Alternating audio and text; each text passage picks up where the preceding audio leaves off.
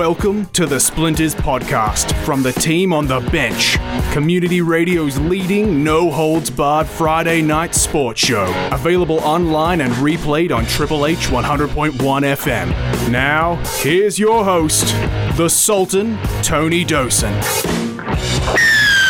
Yes, welcome to Splinters on a Tuesday night on Triple H 100.1 FM and also web streaming on a Tuesday night at www.triplehfm.com.au and also at podcasts.com shortly after that, and wherever else you pick up your podcasts at iTunes, Spotify, TuneIn, etc.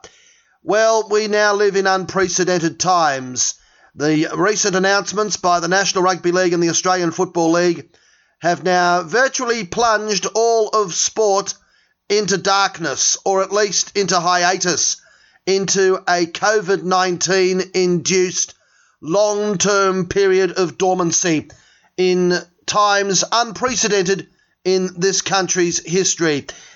Over this hour and in coming weeks, we will continue to investigate how COVID-19, the dreaded coronavirus, has affected all sports locally, in particular in this Hornsby and Ku-ring-gai district, and to a view as to what happens next, what the future perhaps looks like, where do we go from here.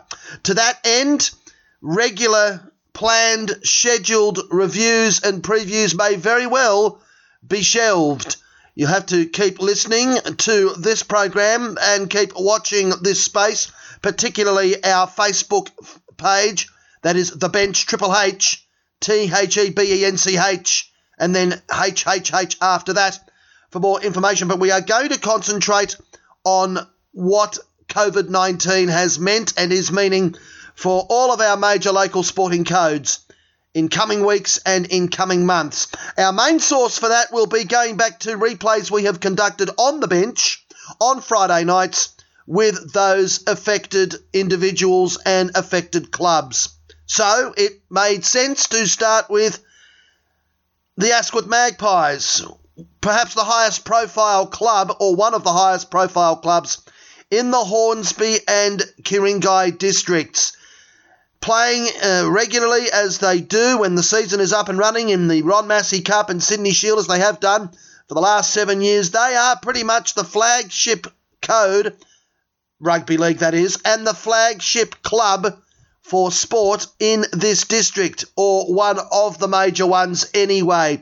So it made sense to go to the Magpies first to see how the decision to shut down sport for the short to medium term has affected them. Remembering, of course, that the New South Wales Rugby League shut down all of their competitions a week before the Australian Rugby League and the National Rugby League Commission did. We brought on Pat Wisner, a good friend of us here at the bench and at Splinters, and we started by asking him when he knew, when he heard, and how it has affected the decision to shut down, that is, affected him and his club. For the Asquith Magpies, it's all ground to a halt after last Sunday's loss to St Mary's. They were looking forward to the match against the Hills District Bulls that we were going to broadcast this Sunday. We won't be doing that now. And online we've got someone who, well, he may be trying to avoid the house chores for a little while. He's the Asquith Magpies head coach, Pat Wisner, and he's taken some time out from his schedule to join us. Good evening to you, Pat. Yeah, good day, Tony. How are you, mate? I'm all right. Well, first of all, very briefly, you would have been pleased with the way both sides in Shield and Massey went last Sunday, both going down unluckily, both leading going into the last 20 minutes of their matches, and somehow various factors contrived to go against them. Yeah, look, we went there knowing both games were going to be really difficult. Not many teams go there and win, a win in either grade, so to try and win both grades was going to be tough. But yeah, look, we thought we played well enough to win both games. We were pretty disappointed with some calls that went against us in both games, and we voiced that to New South Wales Rugby League, and basically we give an apology about some calls in both games, which we felt robbed us of a chance to close those games out. Yeah, it leaves a bit of taste in your mouth. I'm not going to lie about that, but yeah, we did play well. But at the end of the day, it's just 2 losses, so we're going to sit on that for a couple of months now. Well, that's going to be the thing. We'll come to the couple of months in a moment. You would have been pleased with the way some of the players gelled in both grades, particularly the halves combination in the Massey Cup. It was the Achilles heel at times, got to make no bones about that, I thought, last season, but Mania Rudolph and Josh Nichols seem to have gelled and have developed a combination, particularly with Dylan O'Connor at the back, and that would have been pleasing. Yeah, it was. Look, we only had Dylan to one training session as well, so that was always going to be a little bit difficult for Dylan. I think he would have got better and better. We actually thought we had Bergerman at one up until sort of late on in the week when Crichton pulled out of the NRL, so that disrupted us a little bit. But Mania and Zach, I thought they were really good, and we scored 32 points with 15 minutes to go, and a lot of that was on the back of the creativity they provided. Look, we would have liked to have had more settled halves last year. It just wasn't the case with Riley Travers being injured a lot and Zach Nichols coming in late, Blake Goodman being injured and going up to North. We were very unsettled there, and obviously losing Haneti Tua midway through the year as well. So we didn't have the continuity which we hoped we would have had this year. If we can keep those two guys on the park, we think we'll have a lot of points in it, that's for sure. And Zach Nichols' kicking game was outstanding, one of the best kicking games I've seen from an Asquith halfback in some time. Yeah, it was. He put on some nice tries with the boot, and he's a confidence player, Zach, and I think a lot of that comes from his kicking game, and when that's going well and he can create points with it, I think the rest of his game gets better as well. So obviously having Mania there helps him a bit too. Mania's a good kicker himself, so that takes a little bit of pressure off him. And there were times last year, I think towards the end, Zach felt like everything was on sort of his boot, which put a bit too much pressure on him, and then we came up short. But yeah, it was really good signs. As I said, I think we had 32 points with 15 minutes to go, and we had a repeat set on the try line there, and I felt we were ready to come away with some more points, and I probably think we would have gone on and won that game comfortably, but some calls went against us, which changed things. But there was definitely nothing wrong with our attack. I thought we were really good. The goal line defence, though, I know it's early in the season, not so much in the last 15 minutes, because after the Mania Rudolph send-off, well, that was just the turning point of the game, but it probably would have been a bit of a worry early doors that some of the tries that were scored from close range, from fairly simple forward plays running angles, stock standard angles against the grain, seemed to be rather easily let in, let's just put it that way. They were, yeah, that was the disappointing part about the game for sure, was our defence. I think last year we had the second best defence out of all competitions. We really prided ourselves on that, and we kept teams to nil a couple of times, and so it was disappointing to see those tries go in, albeit St Mary's a quality team, but when we had a look at video, we kind of realised what we did wrong, and we wanted that chance to fix that this week. I think we would have. We've been pretty good at fixing things over the last couple of years defensively, but it obviously didn't get the chance to do that. But as you said, I don't take anything out of the last 15 minutes when we're down to 12. That was just chaos after that, and the try that got them to their level was also a no try, and we were told it was an obstruction by the South Wales Rugby League. So there's a lot of things that went against us after that, but in saying that, I think when we went down to 12, they shouldn't have probably been as close to us as they were had our defence been better. Indeed. Well, I'm not going to ask you about the Mania Rudolph send-off. It's turned out that he didn't even front the match review committee, certainly didn't front any tribunals, and he was basically let off with nothing more than a caution and a quiet apology. All right. Take us through the events of this week. When did you get word that things were going to turn out the way they did and the competition was about to be sent into lockdown? Yeah, look, we kind of heard that this was on the cards probably about 24 hours before New South Wales Rugby League did the press release. I think they released that Wednesday morning. Well, I know there was a meeting on Tuesday of all clubs via video link. That was what I heard. That's when we were sort of told of where it was heading. But in saying that, look, there's obviously a lot of uncertainty around it, a lot of uncertainty for New South Wales Rugby League, which is not their fault, and a lot of uncertainty everywhere, I think, in every industry at the moment. But we were told about it then, and we've been given a few dates of when we're likely to return. But in saying that, there's no reason why those goalposts won't get moved again. I don't think anybody can predict what's going to happen over the next month or 6 weeks. We can only hope that things go the right way and we can get some football back on, and everybody can kind of go back to some sort of normality, because it's been just chaos, for everybody, I think, not just football. So, disappointing that we just got to kind of take it day by day and week by week. How hard is it? Because there's also the New South Wales Rugby League, and alongside most sports, have put in this no training edict where players are not allowed to gather together to train. how hard does that make it now to plan players' fitness? How hard is it to try and keep a tab on players? Because you're forcing players now to do their own training. You give them programs, but they could go to a gym, and that gym already has 100 people in it. So what happens? Does someone stand out the front with a counter and say, sorry, you can't go in, we're waiting for 3 people to leave before you can go in? Yeah, exactly. And, if a player was to come to me and say that they don't feel comfortable going to a gym in the current climate, I'm certainly not going to challenge them on that. Look, it's really impossible at the moment. I know a lot of clubs are giving personal programs out to players, and we can do that, but at the end of the day, it's really down to personal choices, what players do and what they don't. We're going to try and keep, a monitor on guys' weights, and we know that obviously when these things happen, guys can get a bit comfortable in the lounge and put on a bit of weight, and we're not going to have the time for the players to get back to fit again if they come back out of shape. And I guess that's all we can do really at the moment, just warn them of that look, if you come back overweight and out of shape, you're not going to have time to lose it. You're not going to be playing football where you want. And I know all the guys are missing match payments. They want to be playing non-matching cup and high level as they can. So it's up to them to look after themselves. But in saying that, I really feel sorry for a lot of them as well. They need these match payments, and they've looked forward to this season for a long time. They've been training 4 or 5 months. So there's a bit of disillusionment there from the boys. It's tough. I'm definitely not going to be the guy that forces guys to go to a gym if they don't feel comfortable doing it. Indeed. So what has the club done? I mean, are you going to give out personal training programs to players to try and keep fit? Are you going to be contacting them weekly or fortnightly in this period up to May 31? What's the battle plan? Yeah, at the moment, we've basically told the guys, look, it's so raw at the moment, and we just don't know what's going to further transpire in the next week. So at the moment, we've given them this week off.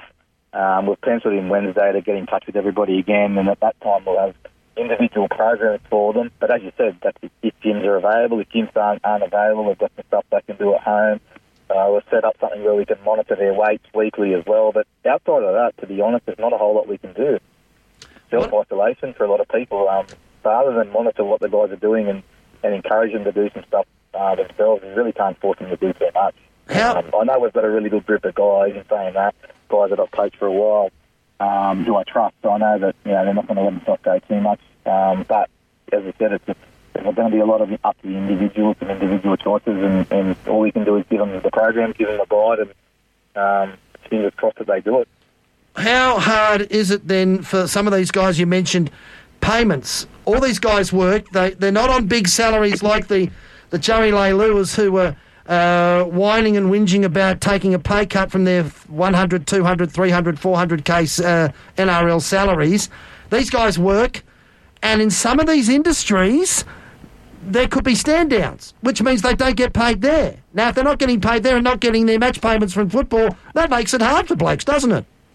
Yeah, it does, and, as I've said to our President Brian, who's one of the best leaders I've worked with, that the mental health side of this, we haven't even touched, scratched the surface on what happened to a few guys, which is sad. But as you said, guys are going to lose their jobs, whether they're at our club or other clubs. I have no doubt it's going to affect guys in certain industry. I mean, we've got staff members who work at the airport.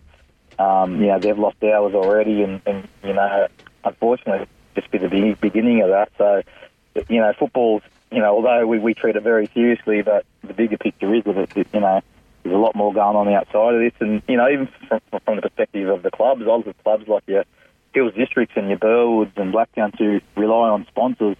I mean, how are they going to get the money off the sponsors for their season if the sponsors are all, the businesses are struggling and going under themselves? Whether those clubs survive is a huge issue as well. It's not just about the players, it's about the clubs as well, and even Magpies Waitara. I mean, on deck they might have caps on how many people can enter the club at certain times. And at the end of the day, I think everybody's affected by this financially, not just the players. So it's going to be really interesting what happens down the line when we do get back into it, whether clubs can survive. Even though it's a shorter season, I can see a lot of sponsors just not having the financial backing to be able to support football at this stage. You say when we get back. What's your gut feeling about the rest of this season? Are we going to get back on May 31? Are we going to come back in June? I can tell you my gut feeling is we could be bunkered down for something longer than that. We might be done for the year in the worst case scenario. What's your gut feeling? Yeah, look, honestly, I couldn't give you a gut feeling. I don't disregard what you said, that's for sure. I think that's a definite possibility. At the moment, all I can do is go on the information I got, which says that the date should be end of May, early June. But as I said before, it's a week-to-week thing, and I work as a fireman, so I see a lot of what happens in the health industry as well, close up. And to be honest, there's just so much uncertainty about it. I really don't know. And if we didn't play another game of football this year, I definitely wouldn't be surprised, that's for sure. But I'm hopeful that all the measures and the systems that are going in place can get us back on the field. But am I confident? No, I'm not. Definitely not. How devastating would it be, and what would it mean to your group of players if it was worst-case scenario and there was no more football this year? Yeah, mate, they'd be devastated. I know they would. I know after that game, even though we lost, as you said, we felt like we were in a pretty good position to win that game. And if you're in a good position to beat St Mary's at St Mary's when they're at full strength, I think generally you're going to have a pretty good season. And that's what we felt we're going to have. And the boys definitely felt that after the game. So to have that taken away from us and, not to play any football would be devastating. If that was to happen, you just got to hope that the guys stick around for the year after. As you said, though, things will change in people's lives. They might not have time for football. They might have to work overtime to try and make some money up that they've lost, and they don't have time to commit to football. And same as staff. So it's so up in the air at the moment. So much uncertainty. It's really hard to have a clear direction where they're going. What about then from a club level? You mentioned Brian Foreman. You mentioned Peter O'Brien. You've mentioned the hard-working committee, Michelle Kelly, amongst others. When will this committee meet again? When will you meet with the board? When will you sit down and sort out the next few weeks or months? I presume there's a meeting that's set down for some time next week again, or the week after? Yeah, I know the club, the board and the Leafs club directors had a meeting on Wednesday. Obviously, there's a lot of stuff that's been happening around, public places and how many people are allowed to come in and all that sort of stuff. So they're across all that. And I guess the next thing will be football as we find out a bit more about confirmation of what the draw is going to look like if we go ahead on that date, how certain they are that we are going to go ahead on that date. They'll make some decisions from there. There's really not a lot as a coach I can do at the moment. It's obviously decisions that'll be made. If anything changes, will be made from above me. But again, I think they'd be relying on a bit more information than they've got at the moment. Although that press release came out, New South Wales gave that press release, there's been no indication of when that will be confirmed or whether it'll get changed or when they'll reassess what's happening at the moment, whether that's the right pathway or the right deadlines. I think everybody probably just needs to sit back and take a breath for a week or two and then try and find the right direction after that. And cross our fingers that this doesn't get out of control in the meantime. 100%, exactly, mate. I mean, I'm sure you guys are the same. You don't have games to cover now, so it makes it really difficult for you as well, and all the sponsors everybody relies on are not getting what they paid for. So it's really up in the air at the moment. It's really sad. I know a lot of people are going to be affected by it, probably a lot more than I am. The people who, like I said, rely on the match payments and work in different industries where they might be worried about their job. I'm personally lucky. I'm a fireman, so fire brigade are not going to close. But I really feel for a lot of the guys in our team and our staff and our board and everybody who works so hard for this and everybody, in rugby league. And it's just so much uncertainty. It's really difficult to point everyone in the right direction at the moment with so much uncertainty about what is this, how long is it going to last? Nobody knows. It's horrible. Well, I can tell you, we just mentioned that we will be continuing a Sunday afternoon program.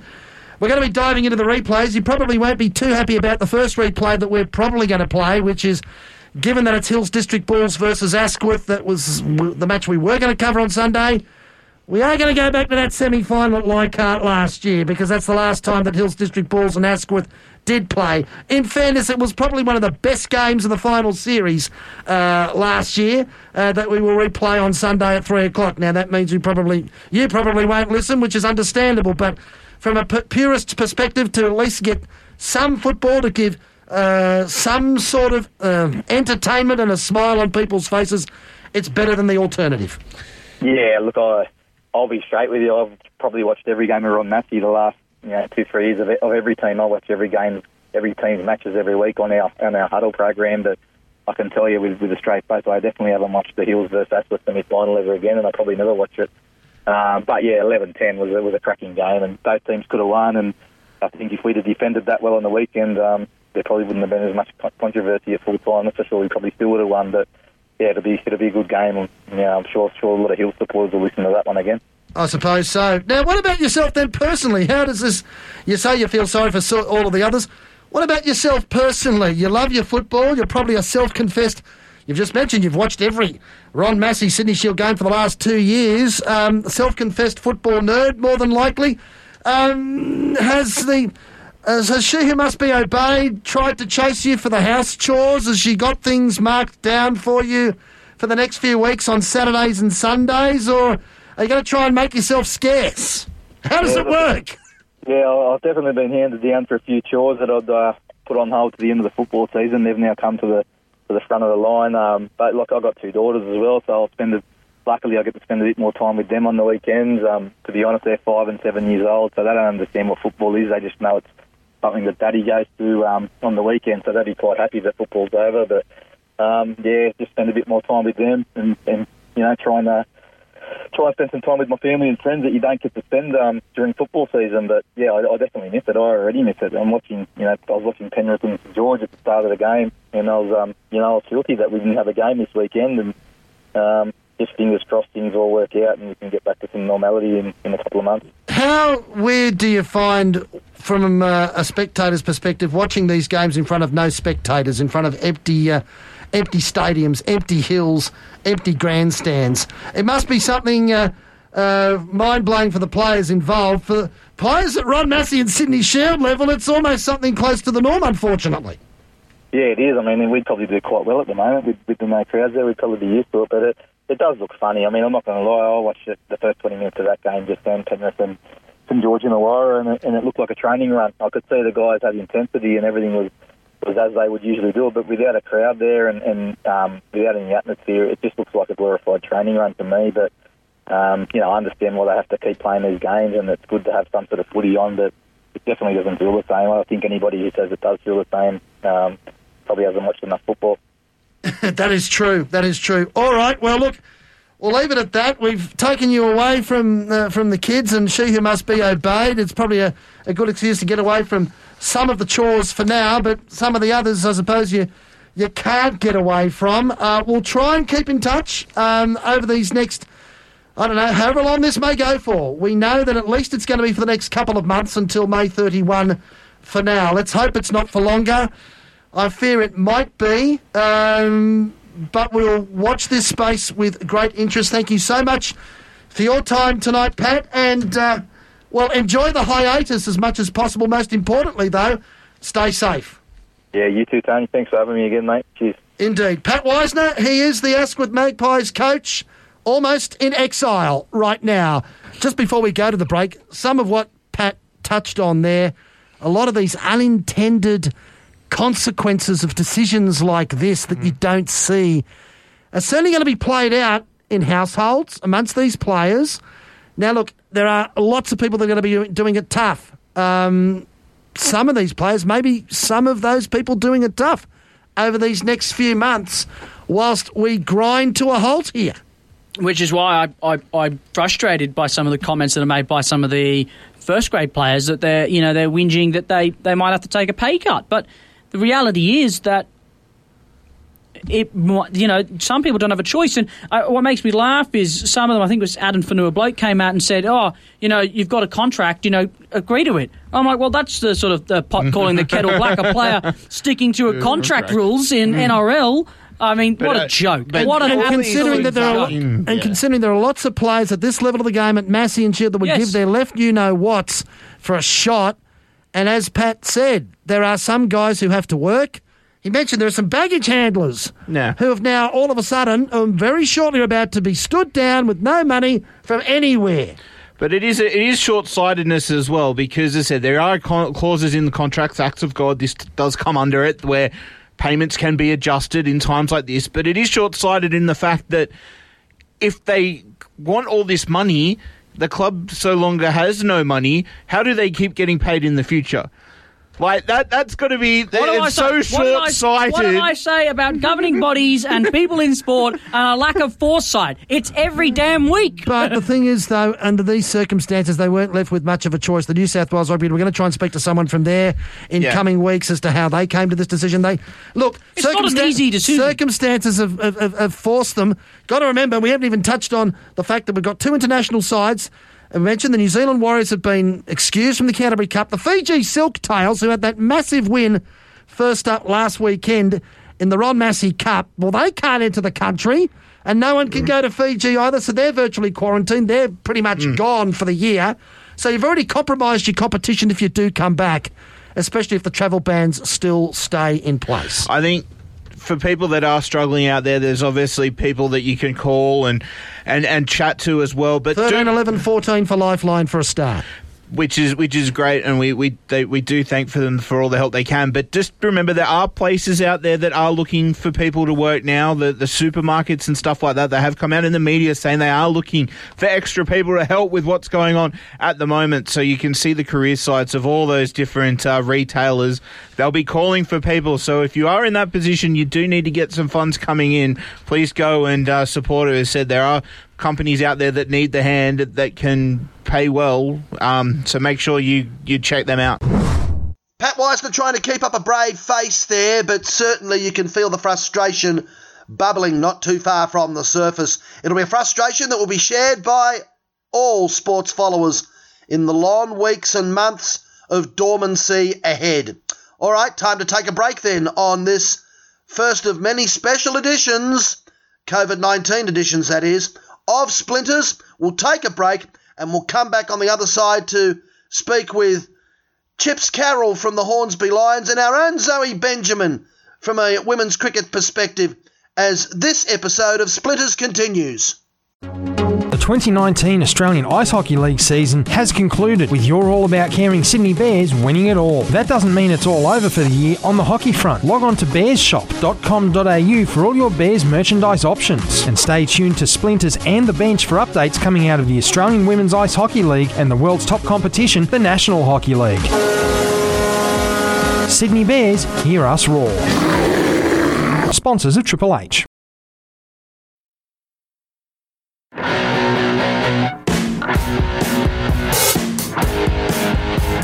Yes, welcome back to Splinters on a Tuesday night on Triple H 100.1 FM, on the web at www.triplehfm.com.au, and also afterwards at podcasts.com and wherever else you pick up your podcasts too. Spotify, iTunes, TuneIn, etc. This is the first of a number of special COVID-19 editions of Splinters as we look at how the greatest pandemic emergency that has beset the world in a century is affecting sport life at a local grassroots level. In the first half of the program, we spoke with Pat Wiseman of the Asquith Magpies, so it made sense to start going around all the major codes after that. And the next individual we spoke to on the bench last Friday night was Chips Carroll, the first grade coach of the Hornsby Lions. Also, we caught up with our own Zoe Benjamin, who, as a first grade women's cricket player, was also affected by decisions to cancel sport pretty much now blanketly across the board. I started by opening the discussions with Hornsby Lions rugby coach Chips Carroll. And now on the bench, let's look at the world of rugby union. Well, it's a rather reduced world of rugby union as we reach 5 minutes past 7. This special coronavirus COVID-19 affected edition of the bench on a Friday night as we head into a weekend, one of those old-fashioned austerity weekends. And when you go back to read stories of wartime, of austerity, raceless and footballless and sportless Saturdays, we're about to head into one of them, the first of many, one suspects. In the world of rugby union, of course, we forgot to mention at the top of the show, the Super Rugby competition is in hiatus indefinitely now that the drawbridges have been drawn up on both sides of the Tasman. No travel in and out of Australia. Automatic 14-day self-isolation into New Zealand. let alone any travel in and out of South Africa or Southeast Asia. And from a local perspective, on the local front, the New South Wales Rugby Union announced their postponement during the week of all competitions, including the Central Coast competition, until the first week of May at the earliest. To discuss that, as mentioned at the top of the show, for the next couple of weeks, we're going to be speaking to people on the front line at local grassroots club level to see how it's affecting them. We've just spoken to Pat Wiseman from the Asquith Magpies. Time to speak to his counterpart at the Hornsby Lions. The first grade coach, Chips Carroll, he's on the line now, making his bench debut. Good evening to you, sir. I'd like to have been calling you under much better circumstances. Yeah, good evening. Likewise.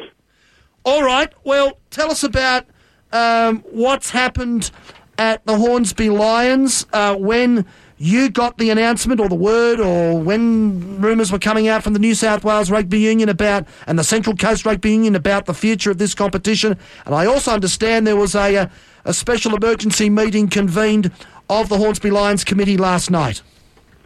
Yeah, I think we got the initial directive on Monday. It didn't really come as a shock because, as you well know, it's impacted all around, and it was half expected, but, it's still a shock.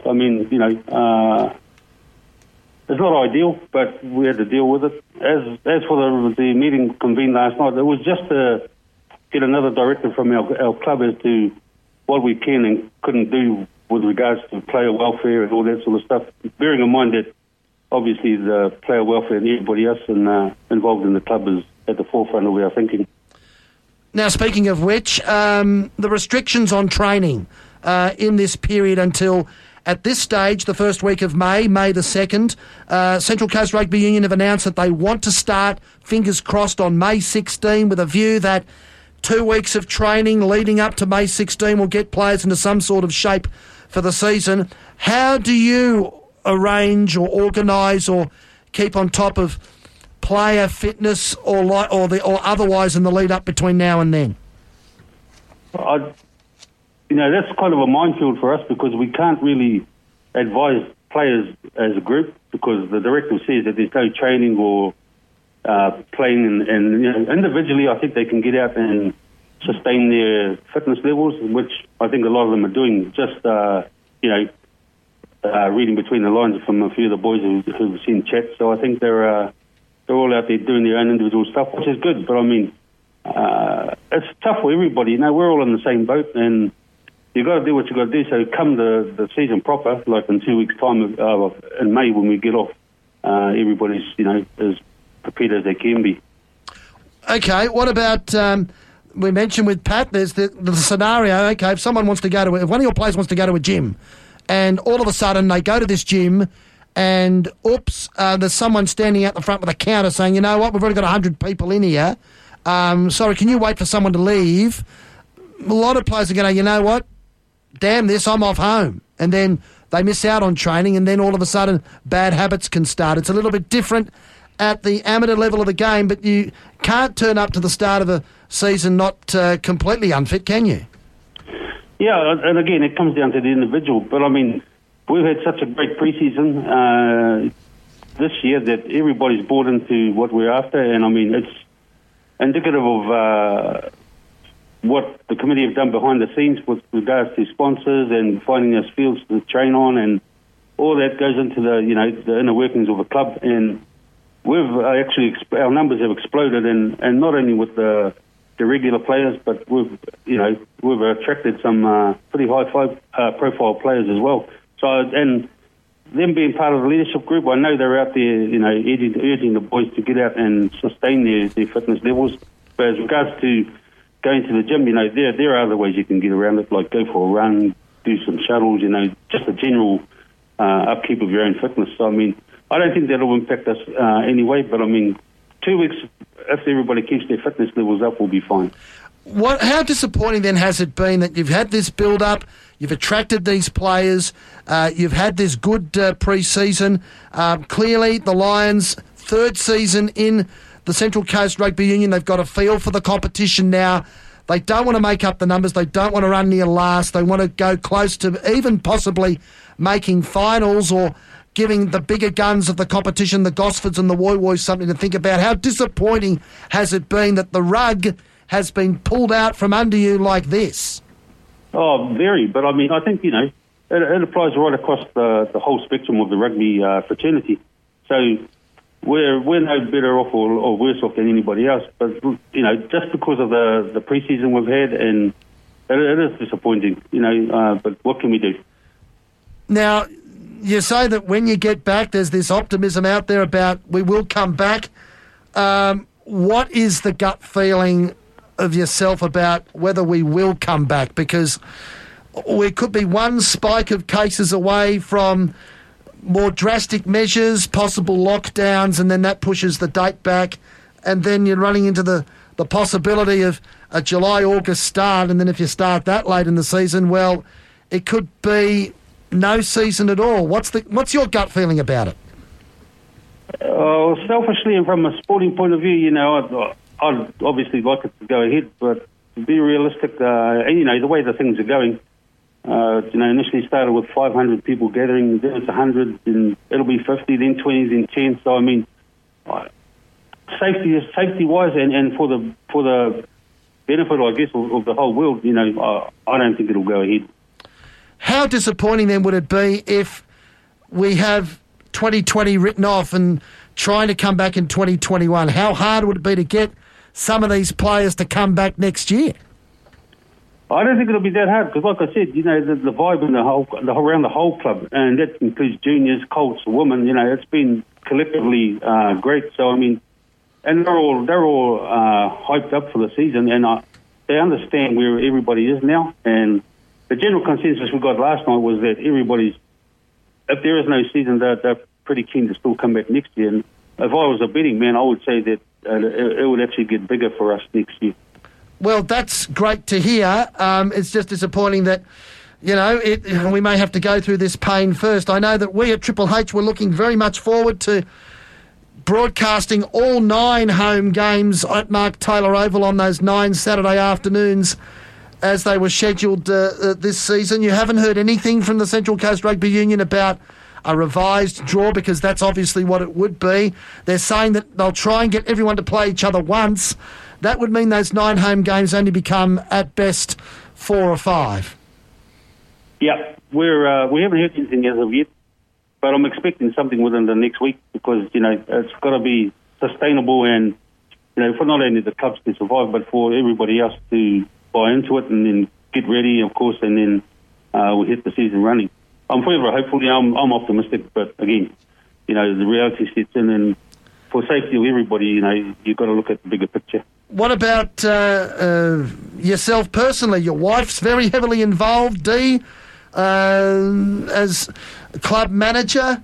How do you go about this period of hiatus? Has Dee started throwing some of the house chores at you to try and keep yourself occupied? Have you tried to get away from them and go to the shops to buy that extra roll of toilet paper? What's the story?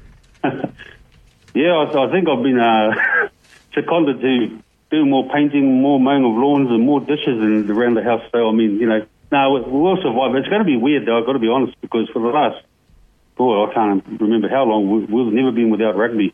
So it's going to be different, but, we'll cope. Hopefully we'll cope. That's what YouTube and all those old replays are coming for. Now, what about from your perspective, being from the other side of the ditch, how do you go about negotiating the drawbridge being drawn up with no one going in, no one going out, and even if you did manage to sneak across to NZ, the 14-day self-isolation, how hard is that going to be over these coming weeks and months to deal with? The directive's been sent down by the government, so, we just have to abide by it, unfortunately. We've got lots of family back there, but we've also got a lot of family over here, so, we won't miss them in that aspect, but, it's tough. Like I said, it's tough for everybody, so, we're not in an isolated incident, so, we'll just have to get through these next few weeks, months maybe, and then see how we come out the other side. Now, what is the schedule from here? The Lions obviously are going to meet again the committee will meet again in coming weeks? Is there a meeting planned for next week, the week after? Or is there going to be a meeting planned closer to this May 2 date that the Central Coast Rugby Union and Rugby New South Wales have set? I believe they meet once a month or fortnightly, but yeah, there'll be something. If not, we'll call an impromptu meeting like we did last night just to discuss things and run the rule over everything and see where we go from there. Again, we're hamstrung because of the directive that's been handed down, but we'll certainly look at keeping the club sustainable in those few weeks, and then hopefully when the word comes down that we can go, we go. If you do start, are you confident that you can make some headway and make your way up the table this year, no matter how short the season is? Absolutely. I actually think if it's a shorter season, it may work in our favour. But up to last week, the boys and the girls, well, everybody really, their fitness levels were pretty much on point. So, our enthusiasm is the thing that's created a lot of optimism, and the calibre of player that's there now, again, it's enhanced that belief that everybody's got. So we're looking forward to the season next week. Lastly, I think the gut feel. I think you may have answered this, but the gut feel in your mind. I asked Pat Wisner this, and I'm going to ask every coach this that we speak to this week and next week that is affected. What's your gut feel about this season? Do you think you'll even get on at all, or is this going to be it? It's a tough one. I know. Yeah, it is. I can't see it myself, but because with all the professional sports falling over, on a daily basis, I can't really see how they can justify letting club players, be exposed to all those sorts of things when the professional level's not doing it. And I mean, again, paramount to everything is the safety for everybody. Indeed. All right then, Chips. Well, look, stay safe. We will keep in touch as this develops over the next few weeks and months as we get closer to these deadlines that have been set by the various governing bodies. The Rugby Union deadline appears to be May 2 at this stage, with the possibility of a start on May 16. Let's cross all of our fingers that perhaps we can get through this quicker than is anticipated.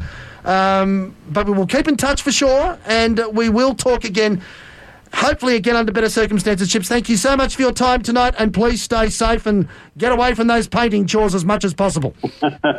You're welcome, and thank you for your time. And now on the bench, it's time to look at the world game.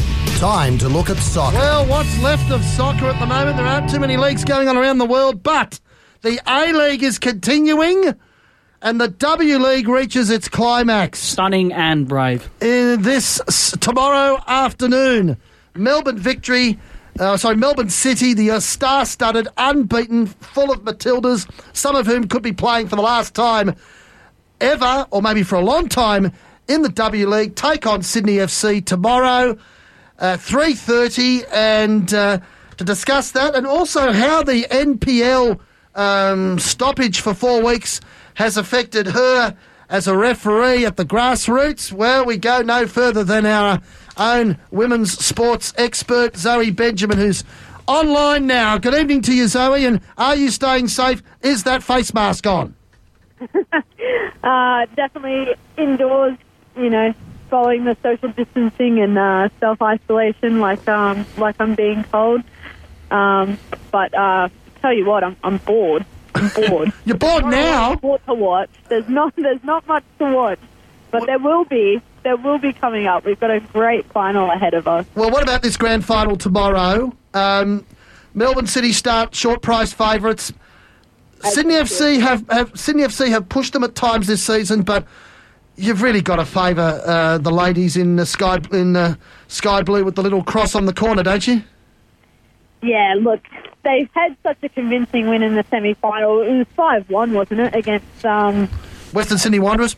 Yeah, and they've put in the performances all year. They're in defence. They've managed to keep teams, just grind them out of the game, keep their defence tight, and as the season's gone on, they've they've managed to score more and more goals, as we saw in that final. They started off the year very much just holding possession, keeping possession, getting that one goal, and then being able to defend their lead. And they've been able to rack up the goals later in the season, and they've really just timed their run perfectly.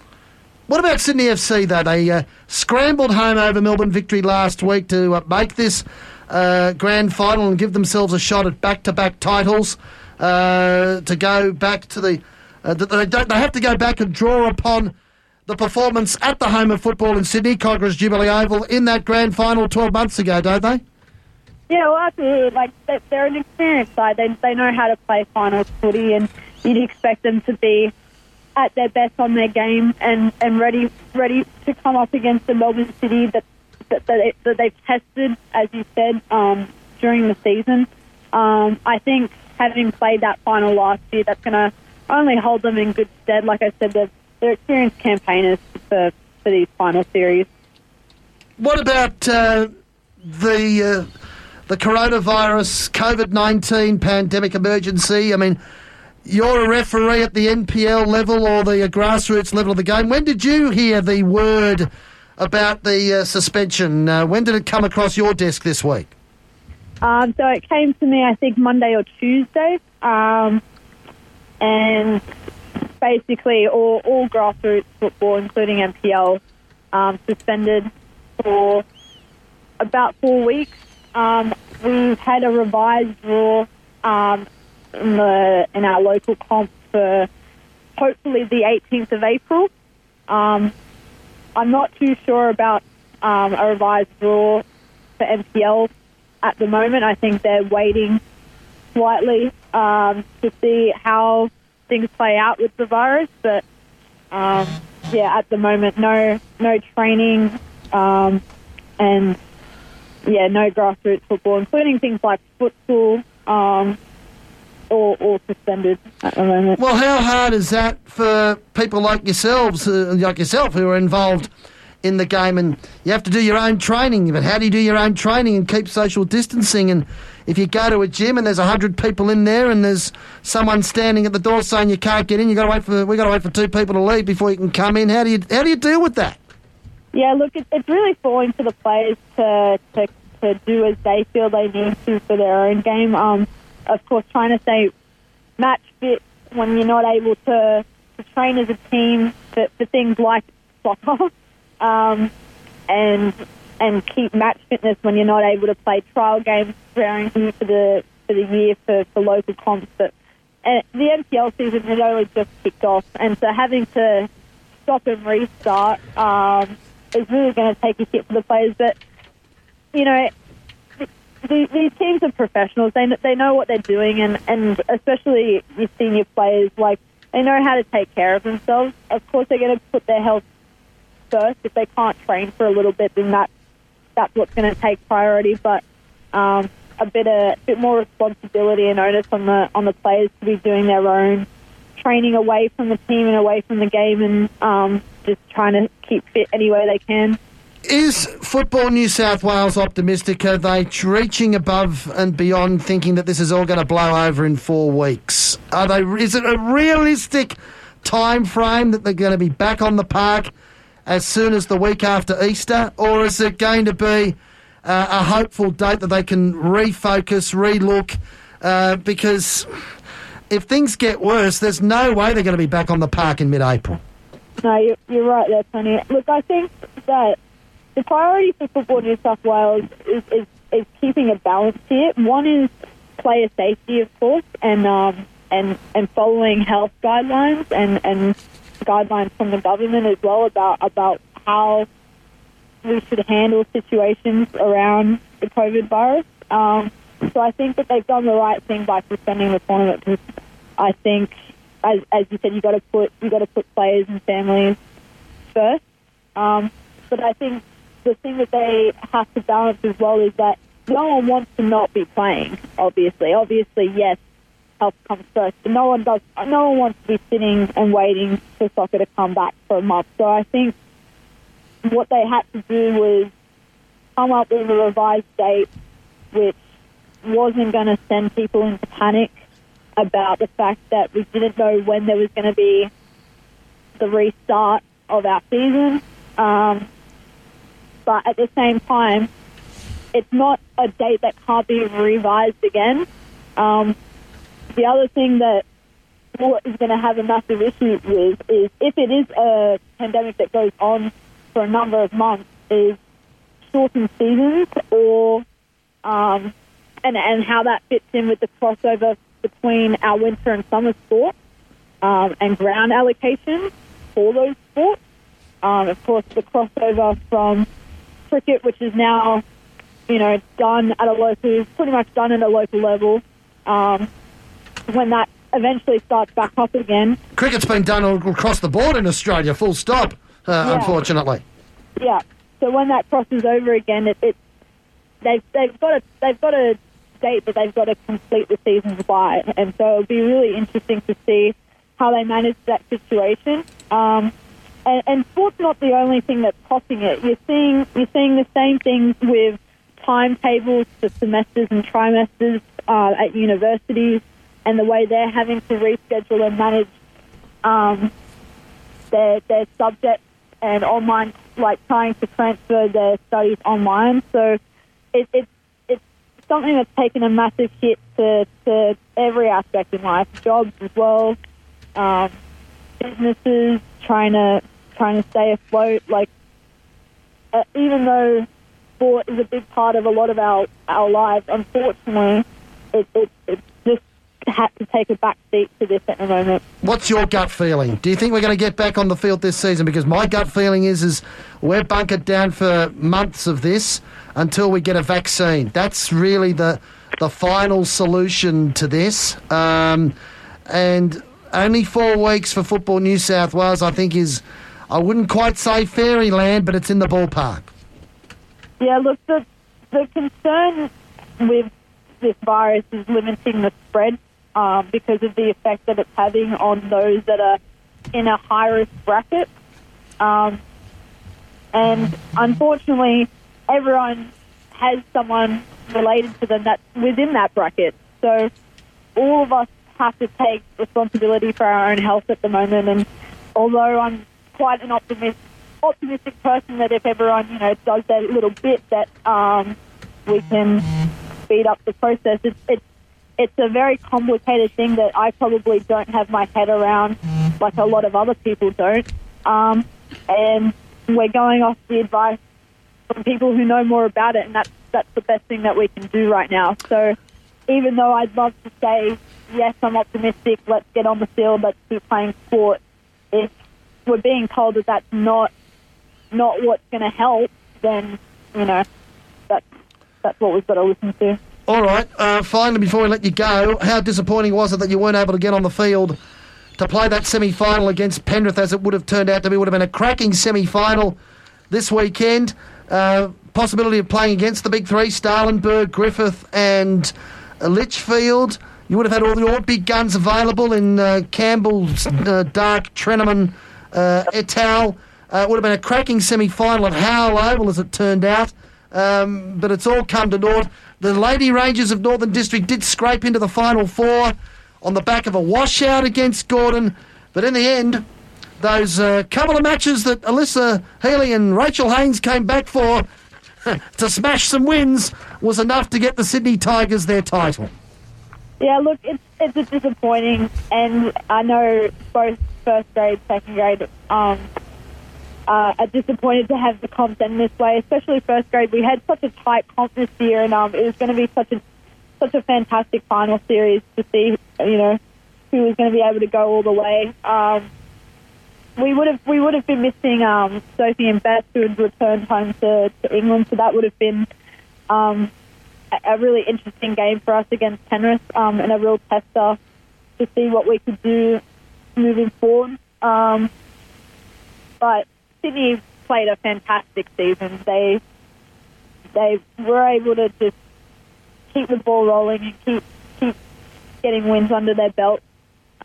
Northern District fell away at the end, but they started very, very strong as well. So you had 4 teams there that were in quite good form. Northern District maybe not quite in the nick of form that they had started in, but had form earlier in the season. And, it's disappointing, but well-deserved for Sydney. You know, they finished first, so you can't say that they weren't the best team throughout the competition.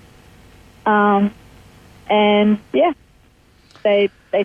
take the trophy in the end. They take the trophy in the end. I know you're probably upset and not happy that the AFL, which we'll discuss at the back end of the program, took the course of action they did in going straight to the finals for the AFLW.